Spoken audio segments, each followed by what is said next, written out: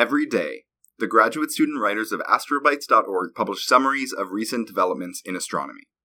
Then we sit down with recent astrobites of our choosing and bring them together, sometimes in ways you wouldn't expect. We call it Astro Soundbites.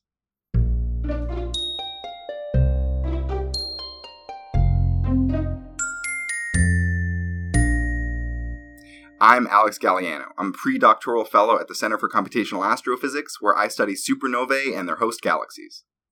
I'm Milena Rice. I recently obtained my PhD from Yale University, where I studied planetary system dynamics. Woo! Woo! And I'm Will Saunders. I'm a fourth-year PhD student at Boston University, where I studied the atmospheres of Uranus and Neptune. You're listening to episode 51, A Picture of Polarization.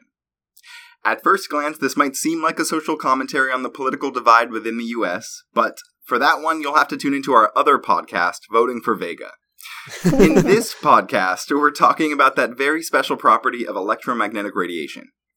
Now, you may remember our discussion of polarization from episode 39, where we talked about the formation of very young stars. But polarized light can encode information about an enormous range of diverse environments. We'll hear about two of these environments in just a bit, but to understand the discussion, we have to first lay the groundwork and throw it back to our early physics days. So, Milena and Will, what is polarization and what are the different kinds? Polarization is the angle at which electromagnetic waves vibrate. So typically, or at least conventionally, the polarization is referring to the direction of the electric field in electromagnetic fields. So in unpolarized light, there's a roughly equal mixture of polarization in all directions. So light can come from a lot of sources like the sun and many lamps, where it's typically unpolarized and doesn't have a coherent electric field direction.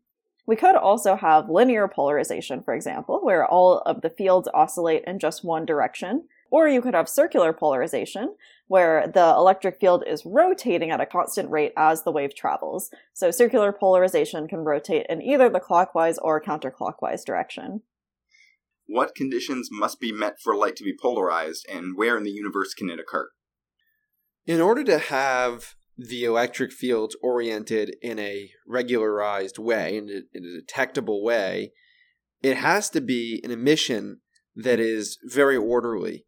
So it's not going to happen from, random collisions of electrons. It's going to happen when electrons are moving in a predictable pattern. So, for example, if you have a strong magnetic field, you get synchrotron radiation when you have electrons spiraling, accelerating in that magnetic field. And that's a very coherent pattern of electrons, which will emit some polarized light as well as unpolarized or mix of polarizations that we see as unpolarized.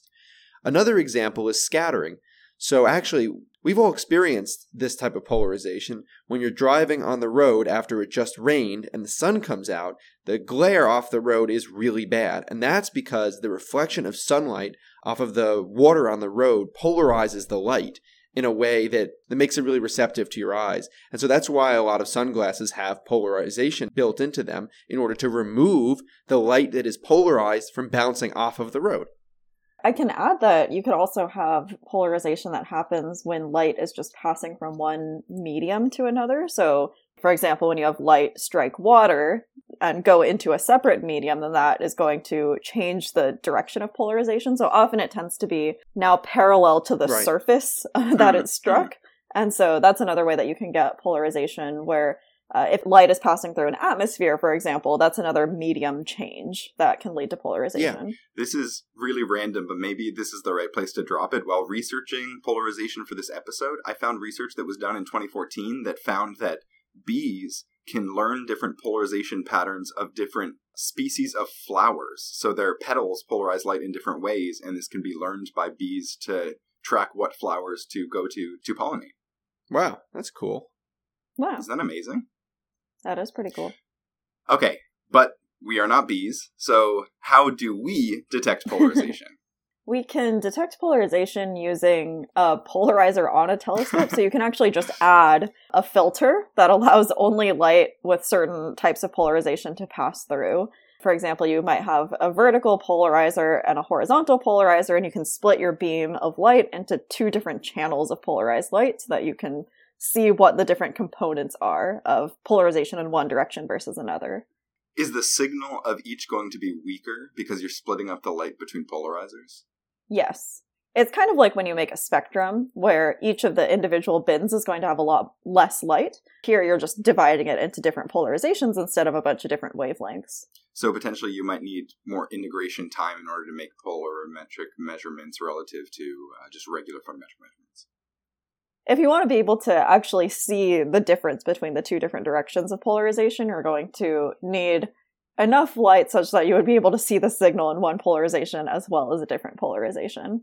So in a sense, by doing that and splitting the beam, you are polarizing the light and then measuring how much ends up in each polarization to see what it started with. Yeah, so you're basically just measuring what component goes into each of these different polarizations and just seeing how much of the original light was polarized in each direction. Mm-hmm. I used to study debris disks back in undergrad, and we observed them in polarization. So the Gemini Planet Imager has one of these polarizers on it, and you can use that to study, in this particular case, the properties of the dust grains that the light was scattered off of. Very cool. That leads pretty naturally into my next question, which is, what can polarization tell us about an object or phenomenon? As I mentioned, polarization can be used in direct imaging. So this is the method that was being used when I was studying these debris disks. And so polarization can be useful to get rid of unpolarized starlight, because starlight is just sort of polarized in all different directions, whereas light scattered off of a planet or debris disk or something else in the system will generally be polarized because it has had some sort of scattering before it actually reaches the viewer. So this is something that's used by the Gemini Planet Imager as well as the Sphere instrument. You can also use polarization to understand, for example, in the cosmic microwave background, how gravitational waves influence the evolution of the early universe. So the cosmic microwave background is two different polarization components called the B mode and the E mode. And about 10% of the light from the cosmic microwave background is polarized. So sometimes not all of your light is going to be polarized, but you can see small differences if you have sufficient resolution. Part of the CMB light is actually polarized, and you can try to understand the early universe using that. Or you can also use polarization to learn about the magnetic fields of objects or interstellar dust that's in between us and whatever object is being studied. I'll also add that spectropolarimetric measurements are used pretty often in supernova studies to try and understand asymmetric explosions relative to symmetric ones. We'll have different polarization patterns that can be picked up. Very cool. And my last question, are there any upcoming telescopes that are going to be sensitive to polarization measurements? Well, one of the most exciting telescopes that is currently being built is the Square Kilometer Array, and that is an interferometry radio telescope. So I'm going to mention that a bit more in my bite, so I'll save the details for now, other than to say that it's a big, enormous undertaking to create one of the largest and most sensitive radio instruments ever created. Another example is NASA's Imaging X-ray Polarimetry Explorer, the IXPE. IXP? Is there a way of pronouncing that? IXP. IXP. I don't know. Oh, they totally blew it on that one. Yeah, but no idea. IXPA is going to detect polarized light by the way the electrons scatter that are emitted when the photons hit a gas. So all of the light hits this gas. Based on the polarization, the electrons emitted in the gas travel in a certain direction, and then they measure the direction and use that to infer the polarization. So it's a little bit of a different method. In what kinds of objects do you usually see polarization in the X-ray? Well, it'd have to be the high energy things that are going to emit predominantly in X-rays. So we're talking about neutron stars, black holes, and pulsars, which are a category of neutron stars. Yeah, that makes sense. Well, this has been an illuminating discussion, but now it's time to hear about how all these pieces fit together in practice. We'll start with Will, who's bringing us an astrobite that I'm stoked about. Get it? Get it? Stokes parameters are a way to parameterize polarization. We're not going to cover them in this episode, but Will is going to tell us about how we can use polarization. IQUV. Google IQUV. It's fun to stay at the IQUV. Will is going to tell us about how we can use polarization as a probe of transient events. Take it away, Will. All right. So, the astrobite I'm bringing today is called New Radio Source Toward the Center of Our Galaxy. Say, what? And what was it called again? And this was written by Alice Curtin. The paper is by Zitang, Wang, and others, published in the Astrophysical Journal in 2021. Now, let's do a very quick refresher on radio astronomy. Generally, the atmosphere is opaque to most wavelengths, the exceptions being mostly visible light, which is why we can see visible light with our eyes. But the other example is radio, where most radio waves do make it through the atmosphere, so we can do studies of the universe in radio from the ground. And we can also see things in radio that are tough to see in other wavelengths. For example, active galactic nuclei, many of the emissions that are made in the other wavelengths don't make it out of the object and are not detectable. So radio is one of the great ways that we can study these objects. And radio uses this amazing thing called interferometry, which, if you really don't understand it all that well, which I don't, is pretty much like magic, right? I understand it well enough to talk about it, not well enough to do it, I will say. But the idea of interferometry is you don't need one continuous dish. You can assemble a pattern of antennas in a specific formation and actually make an effective composite dish that gives you really high resolution as long as you space out your antennas properly. Here's a fun fact I bet you didn't know. Antennas is actually the proper plural for antenna only for radio astronomy. Right. Oh. Right. Wow. In the same way that dwarf stars, the plural of dwarf is dwarfs only in astronomy. And when referring to the mystical creature, it's dwarves. Nice. How did we co-opt English like that? That I don't have the answer for. The authors of this paper used the Australian Square Kilometre Array Pathfinder, ASKAP. Now, not to be confused with the Square Kilometre Array, because it's not even close in size. The Square Kilometre Array, by being a square kilometre, is 1,000,000 square meters, but this one, the Australian Square Kilometre Array Pathfinder, is only 4,000 square meters. So it's not on the same size scale. So these are two completely separate sets of instruments, correct? They're separate in the fact that one exists and the other doesn't, right? The Square Kilometre Array doesn't quite exist, but it will incorporate the ASKAP into it. So that's one of its high-resolution nodes. You have to have very close antennas and very far antennas. So those will comprise some of the close ones, and then they're going to keep building to the larger ones. Oh, okay. Where are some of the other planned locations for the other nodes? South Africa is the other major location. It's between Australia and South Africa. The authors, looking in the center of the Milky Way using the Australian Square Kilometre Array Pathfinder, detected a new object that has a designation with a bunch of numbers, and it has a variability of a few weeks. Over 9 months, they detected it only 6 times, and things with a variability of a few weeks are kind of rare, so they wanted to follow it up with the Meerkat radio telescope. And this one's higher frequency, so they'd be able to get some different measurements. Just to clarify, this is periodic variability? It's not detected every period, so no. We can't say to a high degree of certainty, but it was detected 6 times in 9 months, and their estimates were variability over a few weeks, as I'll explain in a little bit, because the follow-up observations illuminated this some more. So what do we know about this source? What do we know? So there really are a few characteristics they got from the original detections and the follow-up. First of all, it has significant circular polarization and a very high linear polarization.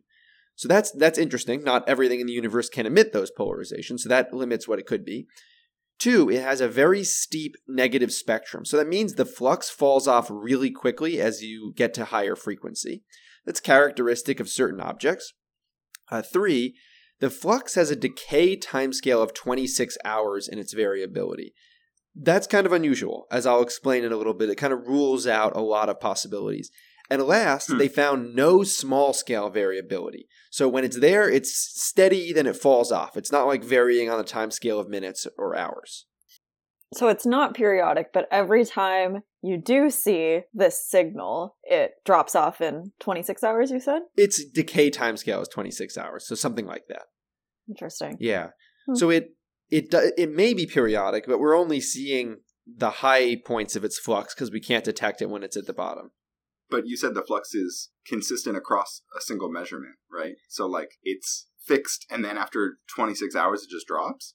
It decays. So it decays over those 26 hours, but it's not doing any variability on top of that. It doesn't have like a little bit of variability superimposed on a larger variability to the best of their detection ability.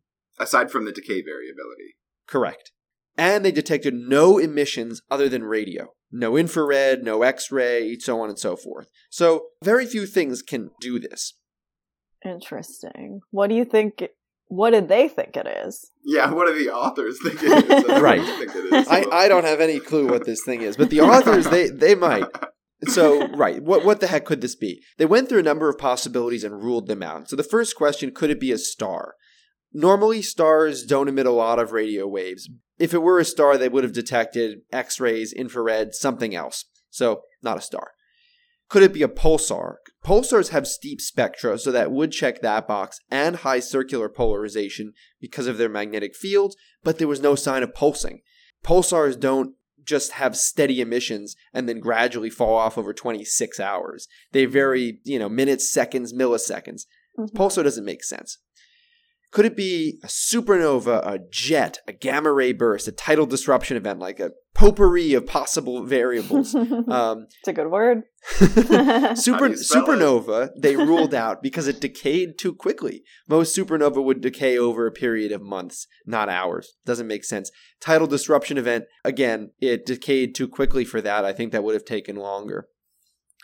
There were no X-rays and presumably no gamma rays. I don't think they can definitively rule that out, but there's no evidence of X-rays, so there probably aren't gamma rays. So that rules out gamma ray bursts and rules out jets pretty much because they have different spectra. So it's not those things. So what they're left with, and the most likely thing it could be, is this class of objects called galactic center radio transients. And unfortunately, we've entered the zone of naming things phenomenologically, which means we have absolutely no idea what they are. We know they're near the galactic center, we know they're radio, and we know they're transients. But beyond that, we don't have anything to say about them. So you're saying there are more of these things, and we just don't know what they are, but there are a bunch of them? Well, there are 3 of these things. Oh. Detected by this team? No. Well, maybe. I'm not sure. Detected by someone. Right. However, this one doesn't quite align with the other 3, but when you only have 4, that's not that crazy to say. Some of them have different characteristics than the others. We just don't have a good population sample. But what could it be that's near the center of the Milky Way and emitting in this pattern? All we can do is describe what we see. At this point, we can't really say what's actually causing it. Send a space mission. It'll take, a billion years. But we would get there eventually. Eventually, we'll all end up in the center of the Milky Way. Is that how it works? No, it doesn't seem right. What dynamics class did you take? Well, I mean, in some ways, right, because every object emits gravitational waves. No, that's a lame answer. What? That is a very interesting paper and a very interesting astrobite, Will. I would be curious to hear more once we have a larger sample size, the extent to which all of the characteristics vary across the full sample. Absolutely. Now, you know what time it is? No, nobody wants to guess. Nap time. Nap time is after the episode, Melena. It's time for the circularly polarized Stokes Q sound for the asymmetric explosion and magnetic field. Wow. So, I've never heard a sound like that before. Yeah, you might still not. I'm gonna play this sound.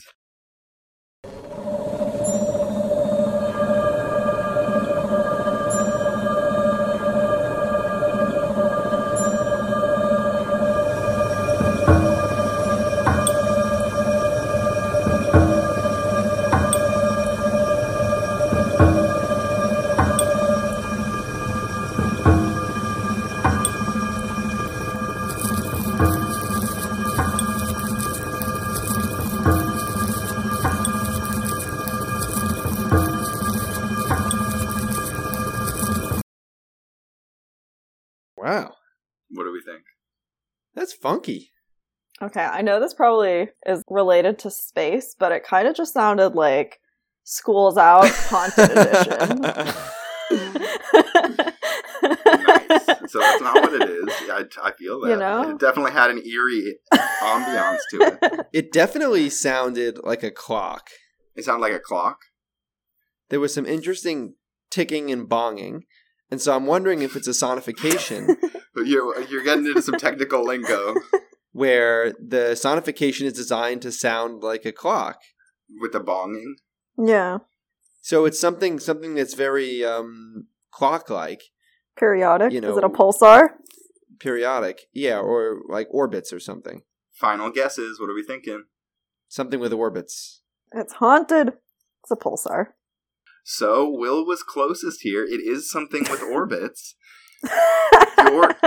You're listening to Machine 9, a handcrafted electromechanical sound instrument that was crafted by Kath LeCouture and Nick Ryan as part of an arts project called Adrift.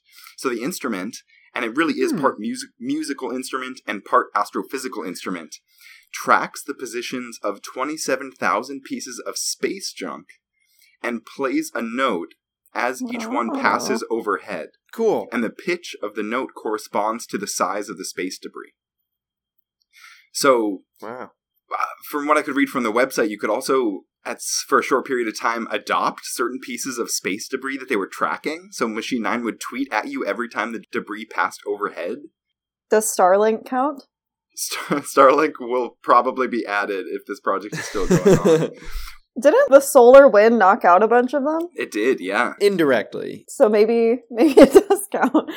It was not the solar wind directly. I just want to be clear about that. What happens when solar activity increases is it causes the Earth's atmosphere to puff up, so it's atmospheric drag that destroys the spacecraft. Because the solar wind doesn't itself penetrate all that much into the Earth's magnetosphere, but it does create geomagnetic storms. Nice. It's a topic for a different episode. Cool. Does that destroy all satellites? No, not anything in geosync, so only low Earth orbit. The low Earth orbit is really cluttered right now because we had such a wimpy solar maximum for the last maximum. So there wasn't enough drag to do this sort of routine clearing out of the atmosphere. Everyone expects the next solar maximum to be bigger, so you should start to see this happen a lot more. Isn't that in like 12 years? The cycle is 12 years, so we're just past minimum, so we're only like 4 or 5 years away from maximum. Nice. Oh, okay. I also thought it was interesting, one of the pieces of space debris that was tracked by this instrument was SuitSat, which was a retired Russian spacesuit that had a radio transmitter mounted on its helmet and was launched from the ISS in 2006 to see if we could turn old spacesuits into satellites. Huh. Did it work? Very briefly. The signal was way weaker than people expected, and it burned out pretty quickly. And now it's just out floating a spacesuit adrift in the atmosphere. Anyway, there are plenty of fascinating Wikipedia rabbit holes for you there, but I will add one last note, that this space sound is from the Data Sonification Archive that was released recently and is curated by Sarah Lenzi and Paolo Cucciarelli at Northeastern University. And if you have some time, I highly recommend heading over there and playing around with some of the demos. Cool. Very cool. Now, let's move on to our next piece. Malena is here to remind us that even if things seem pretty polarized today, it's actually been this way since the dawn of time. History repeats itself. History rhymes. The astrobite I'll be talking about is called Baby Bee Fields from the Big Bang and Beyond, and it was written by Ryan Glent about a paper by Chet Lidza et al. 2021. This paper is all about trying to solve the question of cosmic magnetogenesis. That is, where magnetic fields came from, when they showed up in the universe, and what the implications are for the fundamental physics of the universe. So we know magnetic fields are everywhere in space. They play a key role in physics at the scale of planets, stars, and galaxies and beyond. And it's actually kind of a running joke among astronomers that we don't actually know too much about the fundamentals of magnetic fields, which is the point that this astrobite is probing. Could you just give a brief summary for the main theories for how magnetic fields might have originated in the universe? Yeah, there are two key classes of these theories that this particular paper is probing.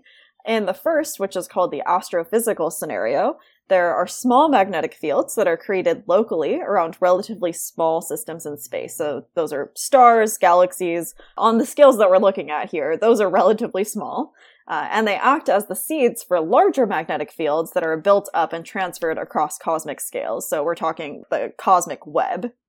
And then there's also the second class, and that's called the primordial scenario, where a magnetic field is actually seeded in the early universe before structure formation.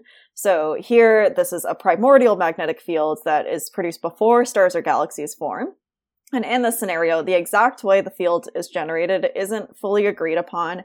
It would probably have something to do with theoretical quantum phenomena, so a violation of the fundamental supersymmetries of nature in the early universe, or perhaps the coupling and decoupling of fundamental forces. So a way that we might be able to try to distinguish between these theories is by studying what the signatures would look like for a primordial versus astrophysical field. This is all very theoretical. It's pretty tough to actually go back and directly see what the origins were of these magnetic fields, but we can try to look at what the actual effect would be of those magnetic fields. How would they evolve over time if they originated in these different ways? So, if the field was primordial, then it should affect the observed cosmic microwave background. It should also affect the exact time of the epoch of reionization, which is the phase transition in the early universe, when the universe switched from being comprised of this kind of foggy, optically thick primordial gas to being transparent and ionized. Recent studies have suggested that primordial magnetic fields could potentially explain the Hubble tension. So this is this mismatch between the universe's expansion rate when it was measured from the early universe versus the local universe. So magnetic fields might play some role in the Hubble tension. Or they might also explain why the universe is dominated by matter rather than antimatter if you have a primordial magnetic field. So it's kind of an important question. There are a lot of really fundamental implications that you would have if you either had or did not have a magnetic field when the universe was first born. If there is a primordial magnetic field, do we have a sense for its magnitude, or does that depend entirely on the theory for how the magnetic field should evolve with redshift? I believe that these quantum phenomena would suggest some maximum magnetic field strength that you could have, but I don't think it's something particularly well constrained. Sure, makes sense. Based on the title of the astrobite, I'm going to assume they're pretty small and pretty weak, right? Yes, I believe so. So it would start relatively weak, and then it would grow as the universe grows. Sure. Is the field large scale? Are we talking about something that would be uniform across cosmic scale? Or are we talking about a number of small localized fields? I don't think I'm clear on that. We're talking about a very large-scale magnetic field. So this is the scale of the cosmic web. Okay. And so it would have grown with the universe during inflation. Mm-hmm. Yeah. If it existed then. If it was at the time of inflation, then it would have been small scale then, right? Right. That's the disconnect I was seeing. Okay, thanks. Mm-hmm. Yep. Okay, so Milena, you mentioned being able to potentially distinguish between observational signatures for the two different theories. What observational signatures should we expect? Yeah, so this paper was trying to actually figure out what you would be able to observe and how you could differentiate between these theories. So it's a very simulation-heavy study where they created models for all these different types of magnetic fields and said, what is the effect going to be on galaxy clusters, filaments of galaxies, etc. These authors were looking at how the primordial magnetic fields, if they existed, would affect the cosmic web's temperature, density, and magnetic field strength. The authors tried out 4 different models. 2 of them assumed that the magnetic fields originated during the inflation phase of the universe. So they had a uniform, homogeneous field, as well as a scale invariant field that had equal contributions from short wavelength and long wavelength light. And then they also had 2 other models that assumed the magnetic fields originated from a phase transition early in the universe, where a fundamental force could have become decoupled from the other ones. Just to be clear, all of these different models are different models for primordial magnetic fields, right? Yes, I believe so. Okay. So it's just at what point that magnetic fields would have originated. Okay. Yeah, and so the second 2 set of theories that is related to these fundamental forces decoupling, they had a random non-helical field and a random helical field. So I think that's just the shape of the field that they started out with. And so they found that the inflationary models the set of the first two lead to stronger magnetic fields at later times than these phase transition models. So they're trying to distinguish at what point these magnetic fields formed and from what origin. And if you have the inflationary models, then the magnetic fields are actually stronger by several orders of magnitude, and they're also more spatially extended. Comparing the two phase transition models, they saw that helical fields became stronger than the non-helical ones, but the difference was probably not enough to observe. So the main difference is really just looking at these inflationary versus phase transition models that they had. So I haven't actually mentioned polarization at all. So this has all been sort of simulation so far. The way that this ties into the theme of our episode is that polarization actually is the way that you would be able to observe these differences. So connecting the simulations to our observational expectations, the authors produced these maps of the expected rotation measure that we should see today from each of these field types. So the rotation measure is the polarization angle, in this case of radio waves, after they've passed through a magnetic field, which will rotate that polarization. So by observing radio waves from sources outside the galaxy, we can see how strong the magnetic fields were between us and the source that we're looking at. So the authors concluded that based on a comparison of their simulations and our current observations, their results are favoring these inflationary magnetic field models where, again, the magnetic fields there originated during the inflation phase of the universe. And so that produces these kind of strong, widespread magnetic fields. There are kind of some caveats here, which is that this, again, is a simplified model. It ignores some processes like gas cooling, chemical evolution, outflows from stars and galaxies, and black holes. But the authors were able to demonstrate the key differences between the different models of cosmic magnetogenesis and improved data from the low-frequency array and from the square kilometer array in the future is going to provide improved constraints to more clearly rule out the more detailed facets of each of these models. And the study still has to be done to determine the predicted observations associated with the astrophysical origin of magnetic fields, right, for comparison? Do you mean to see what observations you would be able to use to distinguish them? Right. So at the very beginning, you talked about primordial magnetic fields versus astrophysical magnetic fields. And this paper was mainly focused on primordial magnetic fields and what you would expect in the way of observables, right? But to be able to distinguish between astrophysical and primordial, you would need to do the simulation of astrophysical growth of magnetic fields, produce some observables, and then compare, right? Yeah, and I think that just wasn't the focus of this study, but that's something you would need to do to say, are these models consistent with any of these primordial magnetic field ideas, or would you need to have magnetic fields just form through seeding of these other objects? Cool. Well, thanks, Valina. That was a really interesting bite. Yeah, it was cool. I don't usually think about magnetic fields much, nor the early universe, but I actually was pretty excited about this bite. It was really cool to read, so. Nice. They were both really interesting papers. But we're running out of time, so now it's time for our one-sentence summaries. What do you have for us, Melina? Polarization can teach us about the magnetic origins of the universe, telling us where cosmic magnetic fields came from in the first place. Will, what's your one-sentence summary? A detection of a new transient near the center of the Milky Way is likely a galactic center radio transient, but that doesn't mean we actually understand what it is, and it will require a lot of follow-up searching to be able to answer that question. Nice. Awesome. Okay, I have lots of questions. We'll see how many we're able to get through before the end of this episode. Number 1, in what research fields, in your opinion, is polarimetry most popular? Most popular? Or most common? This is the same question, I guess. Well, I think really what polarization tells you most of the time is about magnetic fields. So I think if you care to learn about magnetic fields, you're going to need polarization to do a lot of that work. That's kind of my answer, which spans a lot of subfields. But I think you can study plenty of things and you don't have to get into the magnetic fields for a lot of subjects. So I don't know that it's one wavelength or one type of object. Polarimetry is pretty popular for debris disks. Well, not that debris disks are the most popular topic, but I think they're great. Are there not magnetic fields in debris disks? I mean, there are to the extent that they're surrounding stars, right? And potentially have planets around them. So there it's the scattering that's producing the polarization. Right. Yeah, I mean, scattering is usually what produces the polarization.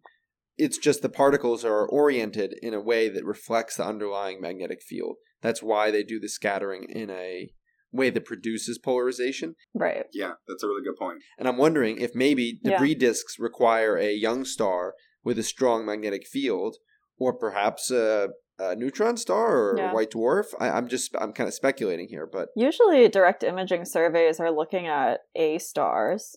So they're usually big, young systems. So they're looking for the young energy coming off of planets as they're just forming. Usually those surveys are specifically focused on young stars that I suppose would have strong magnetic fields. So that's a good point, that the magnetic fields are really important in those scenarios too. There is, I alluded to this earlier in the episode, there is a question of to what extent different classes of supernovae are asymmetric in their explosion, and polarimetry can tell you a lot about that. I don't see that data taken a lot, though, and I'm wondering why. Maybe because it just takes a lot of exposure time, and so you can't catch them super early yet. But actually, so 2020 LY, this was a supernova that I wrote a paper on earlier this year. We had polarimetry near peak light of the explosion, and it was really hard for us to say whether it was from asymmetry in the explosion itself or surrounding dust doing the polarization of the light from the supernova. Right. Yeah. That's the issue, is you're really measuring the intervening dust. So actually, I mean, if you want to study interstellar medium, it's like, polarization might be one of the best ways to do it, because you have an unpolarized light source, which is stars, in the background, and you can measure how much polarization comes through. And usually it's very weakly polarized, 1 or 2%. And there you have interstellar medium dust following an interstellar magnetic field, perhaps, which is actually the work that was done by the department chair here at BU, and put out a huge survey taken over many years of the galactic plane called the Galactic Plane Infrared Polarization Survey, or GPIPS. So this is a huge survey trying to measure interstellar medium and the magnetic fields present in those areas. Cool. Yeah, that makes sense. If you're asking where it's most popular, I think we've given a quite biased view. I know. Probably interstellar medium. Yeah, agreed. Okay, question 2. How expensive are polarimetry measurements? We've mentioned that they require more exposure time than regular photometry, but how much more, and how accurate can you get in measuring the polarization of light?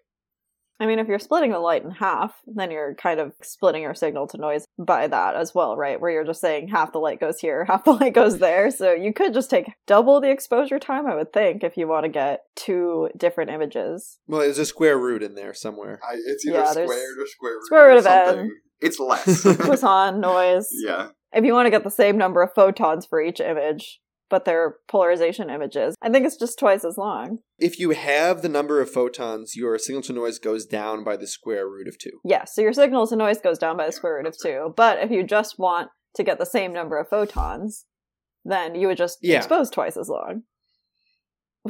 Sure. Assuming it's not a variable source. Right.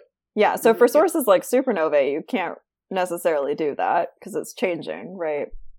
So you can't just say, I'll just expose longer. But for some sources, you can just expose longer.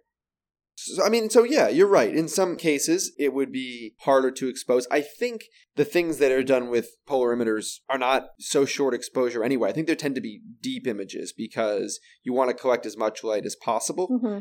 But I will say, beyond that, you have to build more equipment. So if you're going to launch something into space to detect polarization, it's more weight, it's more expensive, it's more moving parts. Certainly it can be done on the ground, but I don't think the largest infrared visible survey telescopes use polarimetry mostly. I don't think they do. Yeah, I'm also thinking if the cosmic microwave background is polarized at the 10% level, then you need to have sufficient resolution to actually be able to tell that only 10% is polarized and not the rest of it. I think 10% is high.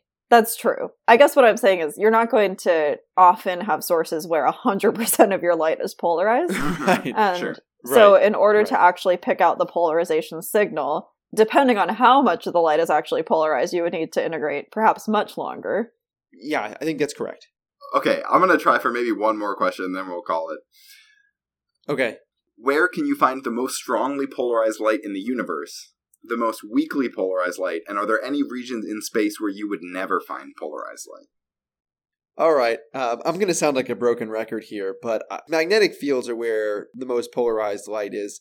The strongest polarization is going to come from the strongest magnetic field. So it's probably going to be a magnetar, which is a class of neutron star, or pulsar, right? I think that's where you're going to find.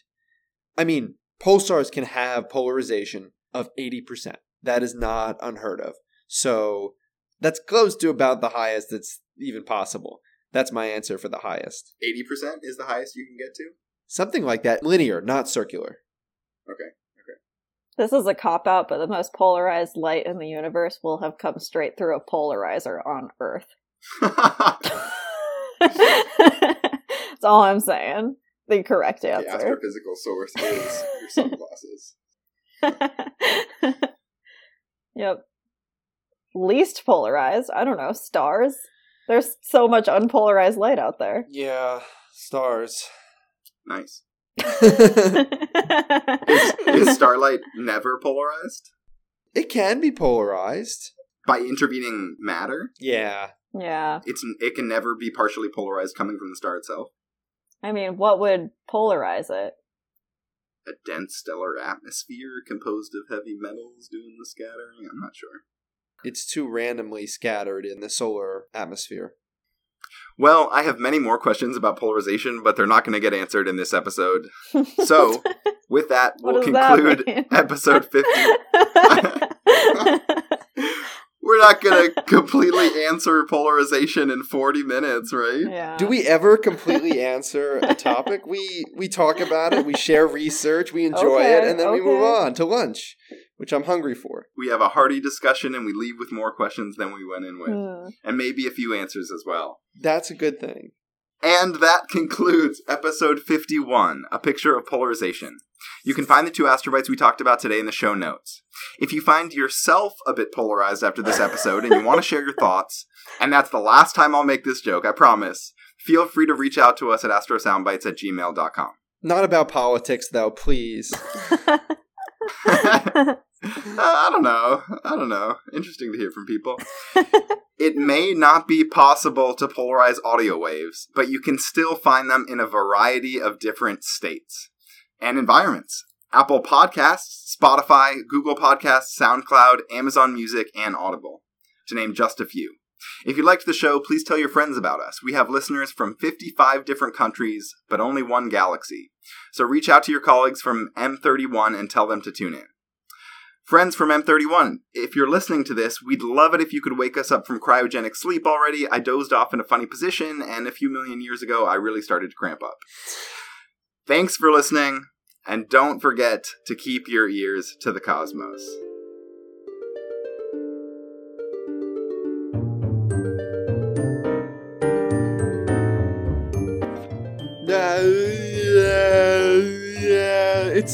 It's periodic. It's definitely periodic.